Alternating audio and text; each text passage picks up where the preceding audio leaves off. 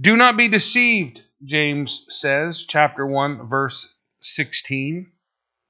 I always point out that is, anywhere you see that in the scripture, that is God's warning that there is a strong possibility that you could be deceived. He stands these signs right up to slap us in the face. Bong, don't be deceived. So what follows must include an explanation of how we could be deceived. So, be not deceived, my beloved brethren. Every good gift and every perfect gift is from above and comes down from the Father of lights, with whom there is no variation or shadow of turning. Okay? So if you flip it over and read the other side of this in the negative, what he's saying is negative bad things don't come from God. Right? Everything I just talked about, consider it in light of God's intention there. Now talk about it generally under the principle, right? Our insurance companies, when the tornado rips through town, destroys everything you own, and dumps it in the middle of some fiery thing, and it's all gone, they say, well, that was an act of God. Well, no. It's the good things, right, that come from God. In your life, as believers, God is doing good things. The world says, how could a loving God send people to hell? Well, he actually doesn't, right? He created hell for the devil and the angels. You were created eternal. You're going to live forever. If you reject him, then there's only one other place for you. You're choosing, even if you're not choosing hell, you're choosing to say, I reject God. So God isn't doing that as much as we are doing that. That is the choice. And for clarity's sake, right, children are exempt from this. The innocent are exempt from this according to the scripture, right? David's child dies. He's in profound mourning as the child's life deteriorates. Child passes away. He washes his face, gets up, starts eating. All of his servants are like, you're messed up. The kid was sick, and you're in mourning, and now that he's dead, you're like almost rejoicing. And David makes the statement of, right, that child can't ever come to me again, but I will someday go to him. Child's already in the presence of the Lord. This is how the Lord can say to Saul, I want you to go to the Amalekites and kill all of them. Men, women, children, and infants. Because they're so incredibly wicked that he needs to wipe out that race. No, Saul does not do it. Who are the Amalekites throughout history, right? They rise up at the occasion of Esther and try to destroy the nation of Israel. And then even at Jesus Christ's birth, Herod is a descendant of King Agag and tries to kill all of the children in Bethlehem, or he does, under 2 years of age, trying to annihilate Jesus. Because Saul disobeyed the Lord, the line of the King Agag continues to produce very deadly things. God shows us his compassion with Jonah in not wanting to kill the children when he's saying, there's 125,000 children in that city that don't even know their left hand from their right hand, which the way he said, he doesn't say children. He said there's 125,000 in the city that don't even have the capacity to know their left hand from their right hand, which also includes those who, through mental capacity, might not be able to know their left hand from their right hand, right? The innocence, right? We might say the age of accountability or the intellect of accountability, right? So God doesn't produce and give us bad things, even as we count them, right? Because here James is talking to people that are being scattered all over the world, right? Persecuted, and he's saying, don't be deceived. God doesn't give you bad things. Our circumstances sometimes can be very bad, and we have the perception that somehow God is bad. And like I just quoted, Jeremiah 29:11, I know the thoughts I think towards you. Right? Because that's really what people are saying is, I know how God thinks. He does evil things. And God is saying, no, this might feel really bad, Job, but my intention is to refine you as gold. It's not pleasant, right, to be run feet first through the meat grinder, but God's purification process, I want what's on the other side. I want the purification. I want the wisdom. I want the maturity. I want what James says earlier in the chapter. I want the completion that Christ desires for me. So don't let your circumstances deceive you into thinking God is evil. Right? My wife is the most painful optimistic you've ever met. Just, could be absolute tragedy, and she's like, God intends it for good. You want to choke people like that because it just, in the moment it feels terrible. But she is correct. God's intentions are good, and we need to guard our hearts against those things. And that's why it says there's no variation or shadow of turning. He's not really, really, really good yesterday and really, really, really evil today, or even mildly evil today, right? Oh, I enjoyed him yesterday. It was wonderful. The sun was shining, They doubled my paycheck. My coffee was just right. I didn't have to work. Feet were in the sand. It was great, And today, fire and brimstone and welts and sores and, it's just miserable and God is accursed. Not so. Not so. And the sooner that I learn that, then the quicker my circumstances turn around too. So consider what he might be trying to teach us in those moments. Of his own will, he brought us forth by the word of truth, that we might be a kind of first fruits of his creatures. First fruits doesn't at all. It doesn't have the idea of numerical order. Okay. That might be the case, but it's not it's the choice, the best, right? Grade A, we might say. So first fruits. the best. That's actually what the Lord is saying about tithing. When they harvest, he's saying, I want 1/10 of the first fruits. He doesn't say, go out and start harvesting in the low area where it's wet and marshy and produces bad things. And, whatever comes in first, bring me 1/10 of that. He's saying, no, where's the choice portion of your crop? Go to the best place, harvest of the absolute best, and I want 1/10 of that. Right?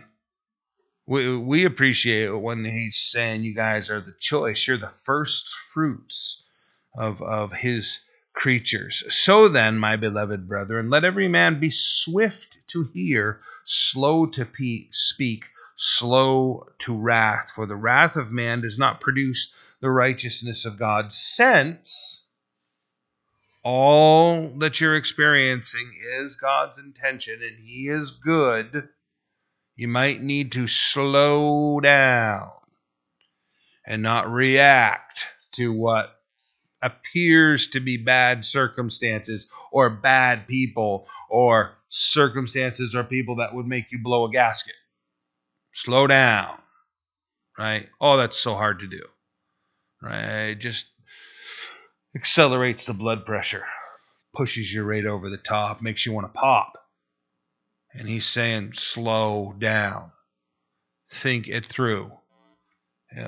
I was taught early on in my walk with the Lord, it's much wiser to say the second thing that comes to mind, or third or fourth, you know. People say that, don't they? Hotheads very often. I got to speak my mind. I can't do anything but speak my mind. Well, Proverbs says that the fool speaks his whole mind. We might want to take enough time to process and think and slow down. I can tell you this, right? I don't always do it. Pray for me. You know. Years ago I would have had to say to you, I rarely do it. Thank goodness, thank God I don't have to say that anymore. I don't have to say it's rare, right? I do have to say it's not always, to be truthful. But how about this, you guys? I think every one of us can identify with the fact that the occasions where we have slowed down enough to think and pray and hear from the Lord, that what we did in responding, right, versus reacting, and there is a profound difference, is there not? Right? Responding, right? Because response might mean you go an entirely different direction. Reacting is like that old scientific thing, right? Equal opposite direction, you know? That rarely is the correct answer. Slow is what we're being encouraged to do here. Thoughtful, right? Slow to speak, slow to wrath, for the wrath of man does not produce the righteousness of God. I can confirm that the wrath of man does not produce the righteousness of God. I cannot tell you all of the details behind why I know that, because most of it is rated R due to the violence involved in the circumstances. You know what I'm saying? It just, and the language. And, it's just ridiculous, the things that we do out of human nature. And, I say the violence and the language, very often I've got enough control that the violence and the language isn't mine, but the wrath maybe was, and I produced in someone else the violence and the rage and the language. Slow down. I'll tell you where this is most fruitful is in your family. Man, I used to argue with my wife, my poor dear wife. And I had a mentor that took me aside many years ago and said, hey, you know something? There are many, many, many, many things in your marriage that are more important than being right. Oh, it sounds so profound right now. In the moment, I reacted with the tone that basically said, you're dead wrong. That's not true. There's no way. Because I'm right. And wow, have I learned over the years how meaningless that is. So what, you're right? Who cares? It's not producing anything good in your life, in your family, in your circumstances right now. Right? That whole thing the old timers used to say, you can be so right that you're dead right. Try that out on teenagers and see how it works. That's not bad enough. Try it out on 3 teenage girls at the same time. My daughters still, to this day, hold against me an occasion where I drove through the McDonald's drive-thru without purchasing anything and out the other side and home. I'd spent all my money on them all day, and they're running their mouths. I think I've shared this before about, you could stop and get us some dinner. We're like 2.5 miles from the house. Refrigerator's full of food. And they're embarrassing me in front of their friends, and I say, no, I'm not stopping. And they insist and whine and cry, and now the insults are coming. And with that, they say, least you could do is just drive through the drive-thru. And I said, just drive through the drive-thru? And they said, yeah, just drive through the drive-thru. I said, all right, man. We had to sit in line and wait for the cars to pull ahead. And the time came, and I just drove through and out the other side around, and the car went dead silent. And my world was dead silent for like 3 days. Oh, I was right. Dead right. So dead right I offended people. To this day, they're adults, they have families, they have their own children. I bring that up, and they go silent again. Pray for them, pray for me, pray for the scars, anyway. That's just one example that I can share with you. There are others I can't, The wrath of man does not produce the righteousness of God. And we learn these lessons so profoundly. Better to just sit here, right, in class, take the notes and go, yeah, I'm going to apply that. You can go out and learn it experientially. It's very painful and very costly. So take it to heart. 21. Therefore, lay aside all filthiness, and that's both the idea of worldliness, but there is a sensuality in that. It has a sexual tone. So it's not just sexual. It is the idea of just general worldliness. This doesn't involve, directly a bar of soap. This is literally talking about the spiritual, the moral aspects of this. Lay aside all filthiness and overflow of wickedness. Overflow, the sense that something is like super saturated to the point where, it's sort of a visualization as if you pick it up, it would just be like running out of it. You know what I'm saying? Maybe you've picked up a sponge that's just like fully saturated, soaked, and it just runs out. So the idea of, the overflow of wickedness, it should give you sort of a cringe. And receive with meekness the implanted word. Think about that contrast. The filthiness and the wickedness needs to be the implanted word. One of the few pastors that have mentored me over the years, I had called him up in my early 20s, 20 years old.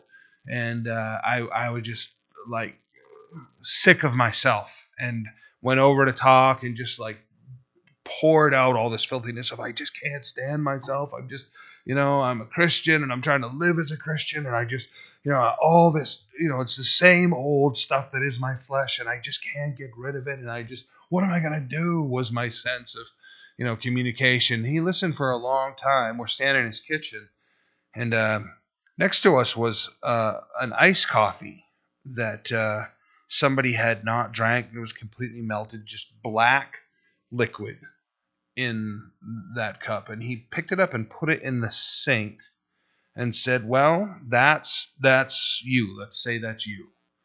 Filthy, overflowing with the black filth of who you are. And he just turned the faucet on, just a small, steady stream, and said, it's like, this is the word of God.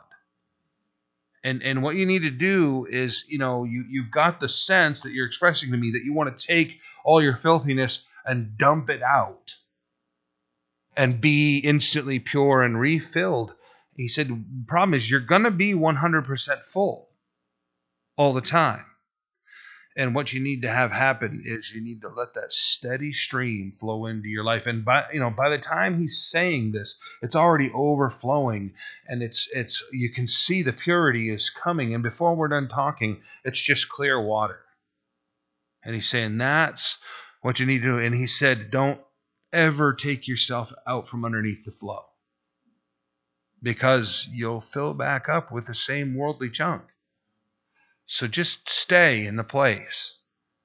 The filthiness and the overflow of wickedness. Instead, with the meekness, receive the implanted word of God, which is able to save your souls.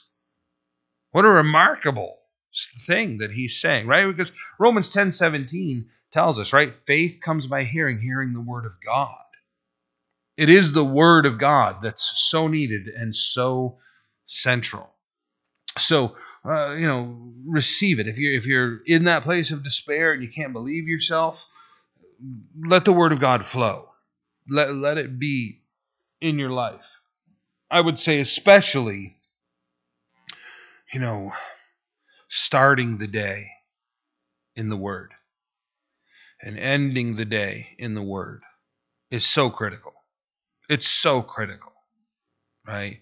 Wherever you start your day tends to, it's not always, but it tends to set the tone for the rest of your day. And if that's just in busyness and neglect of the word and hurry, then, even if that's all that sinfulness produces of busyness and neglect of the word and worry, if that's the earmark of your day, oh, that stinks. And I mean that, again, experientially.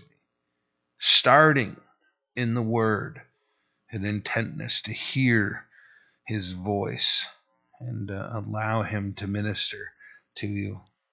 He gives contrast, but be doers of the word and not hearers only, deceiving yourself. There it is again, right? Be not deceived. And then you come to this point and you can deceive yourself.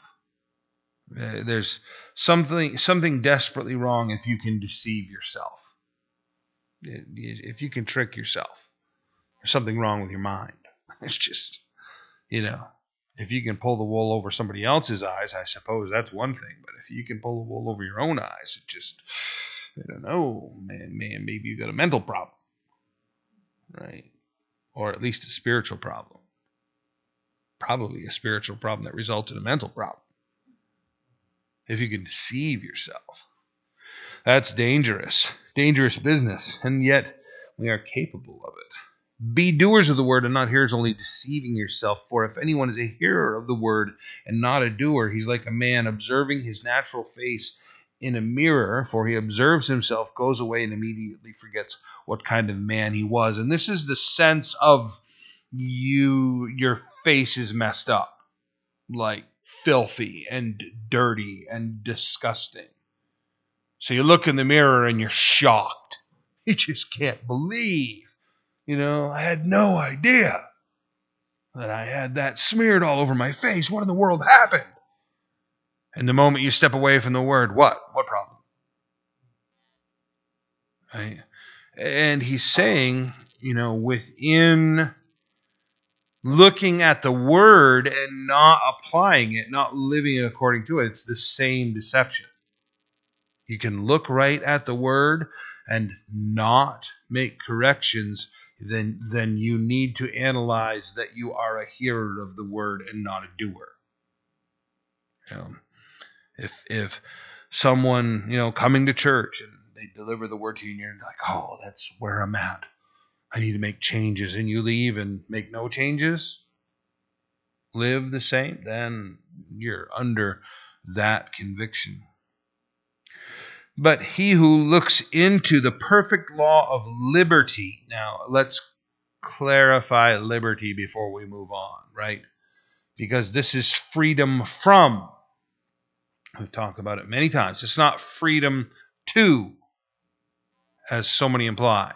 It's freedom from sin, freedom from the flesh, freedom from worldliness. It's not freedom to do these things, to sin. It's not freedom, right? Oh, the liberty of Christ, some preach. I just do whatever God, I'm under God's grace. No, God's grace gave you liberty from these things. God's grace does not give you liberty to experience these things. You have been set free. Stay inside the prison cell that Christ has unlocked for you. Oh, that's not wise. The door's wide open, man. It's time to leave. Oh, I like it in here. It's comfortable. Christ has given me liberty to stay in here.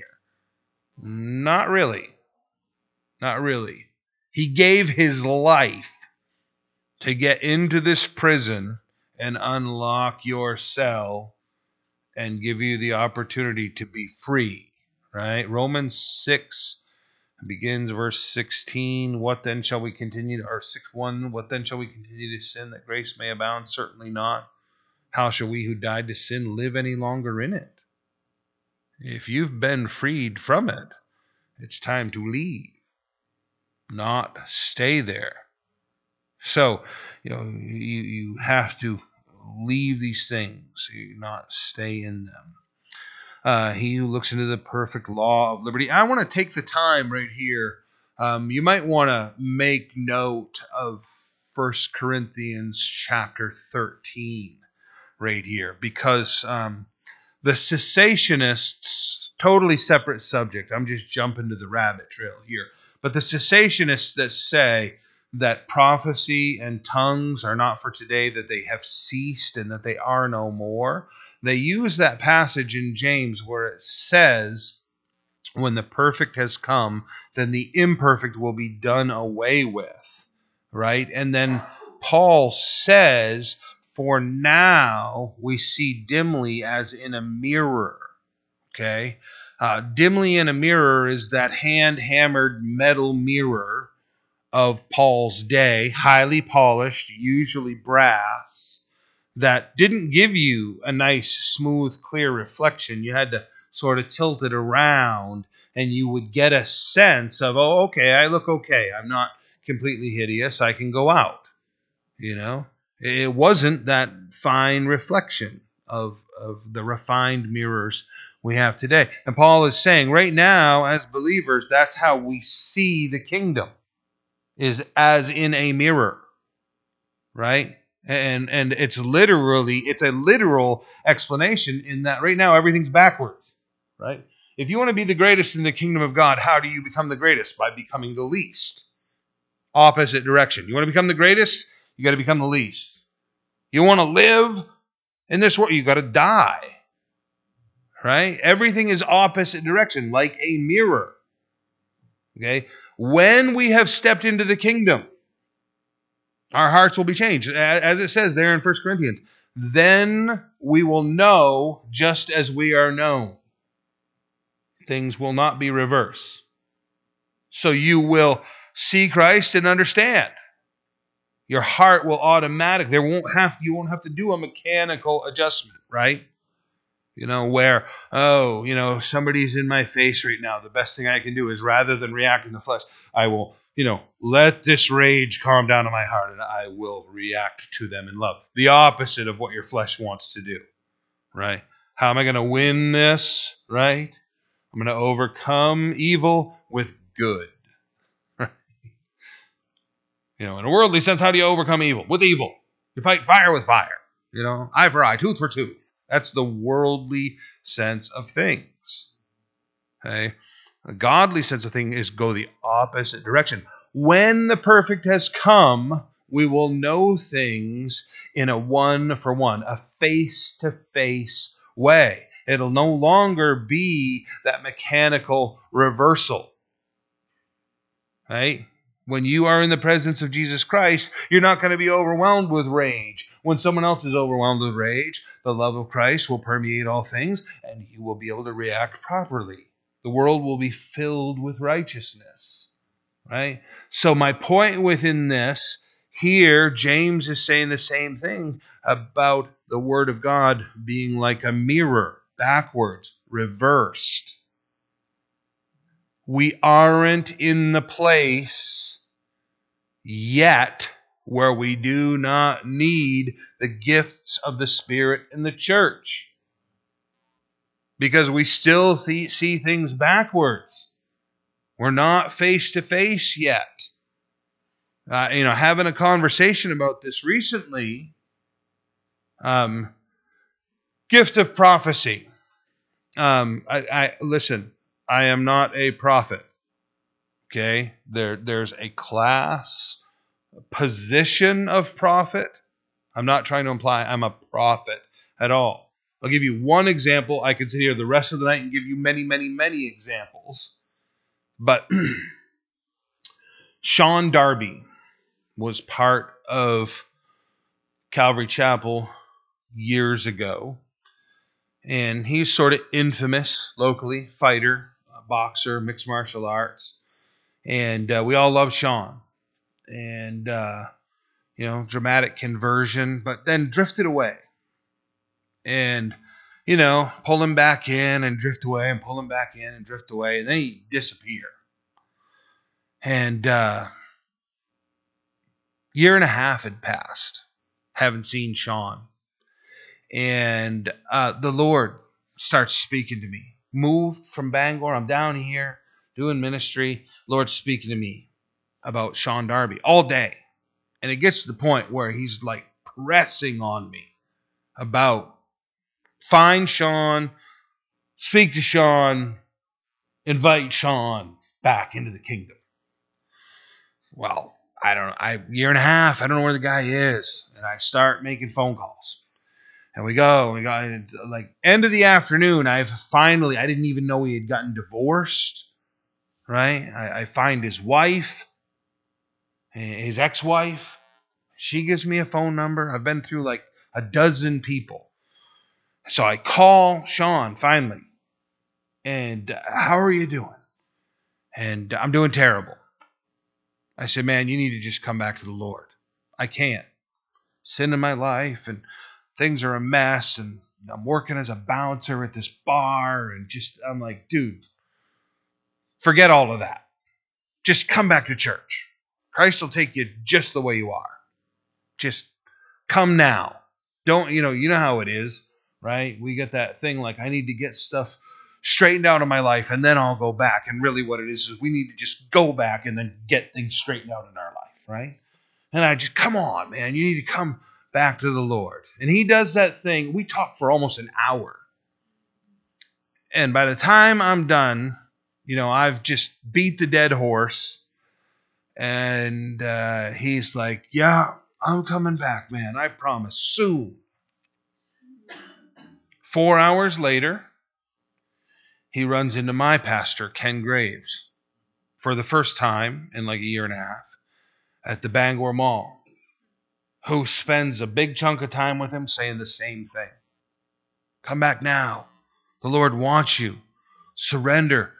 Forget about all that other stuff. It doesn't matter. Just return to the Lord. 4 hours later, Sean's dead. Haven't spoken to him in a year and a half. Hunt him down and deliver the message of God's free invitation of come back now. 8 hours before he passed away. 4 hours before he passed away. Put my pastor in his path to say the same thing 4 hours later. He's in eternity. Prophecy. God's messenger, God's messengers sent to declare his message. Right? Here we're being told the Word of God is like a mirror. And when you go through the Scripture, and particularly when you're in Corinthians, and it's saying that right now we see as a mirror, when the perfect has come, that mirror will be done away with. I say to you, the mirror of God's Word has not been done away with. We are still in that mode of function. Therefore, the gifts of the Spirit are still needed today. And I say to you that it is blasphemous to teach that those gifts have ended and that the church should not look for them. Maybe it's not going to be your gift, right? Maybe your gift is helping people. Okay, that's literally listed as one of the gifts. And Paul even says, right? Do all speak in tongues? And whenever in Greek it's questioned in the negative rhetorical, then the answer is negative. Do all speak in tongues? The answer is no. Do all prophesy? No. Do all have the gift of helps? No. The gifts of administration? No. But you do, brothers and sisters, need to seek the gifts of the Holy Spirit in your life. And this verse, right, how many times have I said to us all, the best commentary on the Word of God is the Word of God. Once again, this is one of those texts, a proof text that we can pull out of here and couple together with 1 Corinthians and understand that until the Word of God stops functioning like a mirror, until you see the perfect, I submit to you that the perfect is Jesus Christ. Until you see the perfect face to face, until it all still feels like a mirror backwards, right? I'll just give you another quick example, right? When the world is taking advantage of you, when you're being tread upon, when people are stabbing you in the back, our tendency, right, is to look out for number one. To fight back against people that would do that. And Christ tells us to serve them. That's backwards. That's the mirror. That's the mirror that we have to use. God's word. So, again, I go over these things over and over. You need to look for the gift of the Holy Spirit in your life. You need to. You say, I don't want to speak in tongues. I've seen those people. They're weirdos. Maybe you need to speak in tongues so that you'll believe the power of the Holy Spirit and let the Holy Spirit work in other areas of your life. Maybe not, but maybe so. I'm going to just stay on this rabbit trail. Forgive me. Don't forgive me. Just stay with me. I've talked to brothers who say the gifts were for a time in the past, they aren't anymore. I get on the subject of prophecy, like I just did, and I'll say to them, okay, well, how about this? Have you ever sat in church and the Lord puts someone in the service on your heart and begins to speak to you from the Word about, hey, when this is over, you go over there and you share this verse with that brother. Right? If you've done it, and you've experienced, you've obeyed God, and you've been mowing your lawn, and you've picked up the phone and called brother, sister, so-and-so, and said, hey, the Lord just laid it on my heart to call you. How are things? And let me share with you what the Lord just shared with me. If you've ever done that, and you've seen the impact in their life, right? Those brothers and sisters will often say, yeah, okay, I can recognize that. That's a move of the Holy Spirit. Okay, so you do, in fact, through practicality, believe in prophecy. You're hearing the leading of the Holy Spirit to speak on His behalf and sharing the Word of God with somebody. You're speaking on behalf of God to them. So you, in fact, do. And you say, well, that's the gift of prophecy. Well, no, I don't believe in the gift of prophecy. You just said you did. Right? Now, go a step further with me.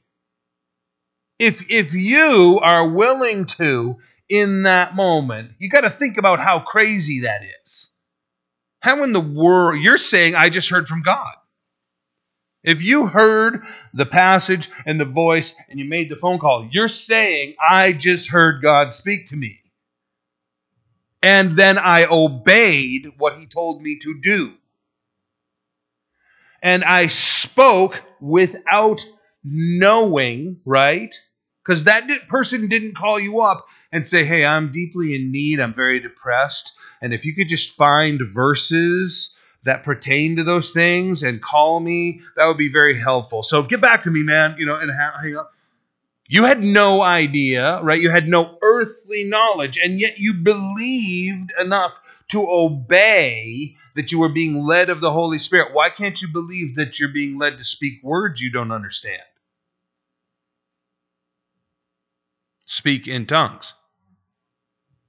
If you can believe that the Lord would lead you, you say, well, I don't understand that. I don't understand the concept, and I don't understand what I'm saying. You don't understand the concept when you contact somebody and you don't understand what you're saying into their heart, their mind, and their life when you say that. Now I'll get a little abstract with the discussion. Who is your biggest enemy spiritually? I'll answer it for you. You are. Do you agree with that concept? Yes, maybe devils, right? But they aren't omnipresent. You're with you all the time, and you are your biggest problem. Okay? Would you agree, as the scripture says, that the flesh is at war with the spirit? I hope you agree with that concept. Child of God, born of the Spirit inside the flesh. The flesh knows the language you speak. The Spirit speaks to God, is what Paul said. So my submission to you is, in modern vernacular, when you pray in tongues, it's the child of God's encrypted language. You're speaking to headquarters, and they're relaying messages to you on the battlefield that only the child of God can understand. And the flesh has nothing to do with it. It has zero understanding. Paul says we must be built up in the inner man. Maybe you can't embrace this whole concept, but take the bits and pieces that I've just given you and go pray about what the Lord might be saying to you. Imagine if you could pray for 15 minutes straight, a half hour straight, an hour, 2 hours straight. Imagine how that would build you up. Maybe you could pray for that long if it were in a prayer language. I have found little to no purpose for my speaking in tongues and prayer language in the church, which is what Paul said, that he would rather speak 5 words with understanding, right, than thousands in a tongue. I think all of you know how much I am concerned about accuracy of communication and wanting to relay subjects and circumstances as well as I possibly can. But I equally endorse the concept, if you're not getting anything else, the need for the power of the Holy Spirit in the church today. It is so profoundly needed. So seek the Lord. Let him speak to your heart. And we're way out of time. So shall we pray and let the Lord minister to us? And I covered almost no ground in this passage. But hopefully the biblical concepts of what we're looking at are touching your heart and ministering to you. Father, we thank you very much again for your word. I pray that you would take these ramblings from the discussion of the COVID shot all the way to the need for the Holy Spirit. I pray that it would minister to each of us as your children, and that you would accomplish in our lives and with our lives what you want us to. Help us to surrender ourselves to you in a way that is useful to you. Help us to relinquish our own agenda, whatever that may be, and to adopt yours, and to be fruitful to you. The choice fruits, the first fruits. And it would be a great blessing to your heart and your mind. We pray in Jesus' name. Amen.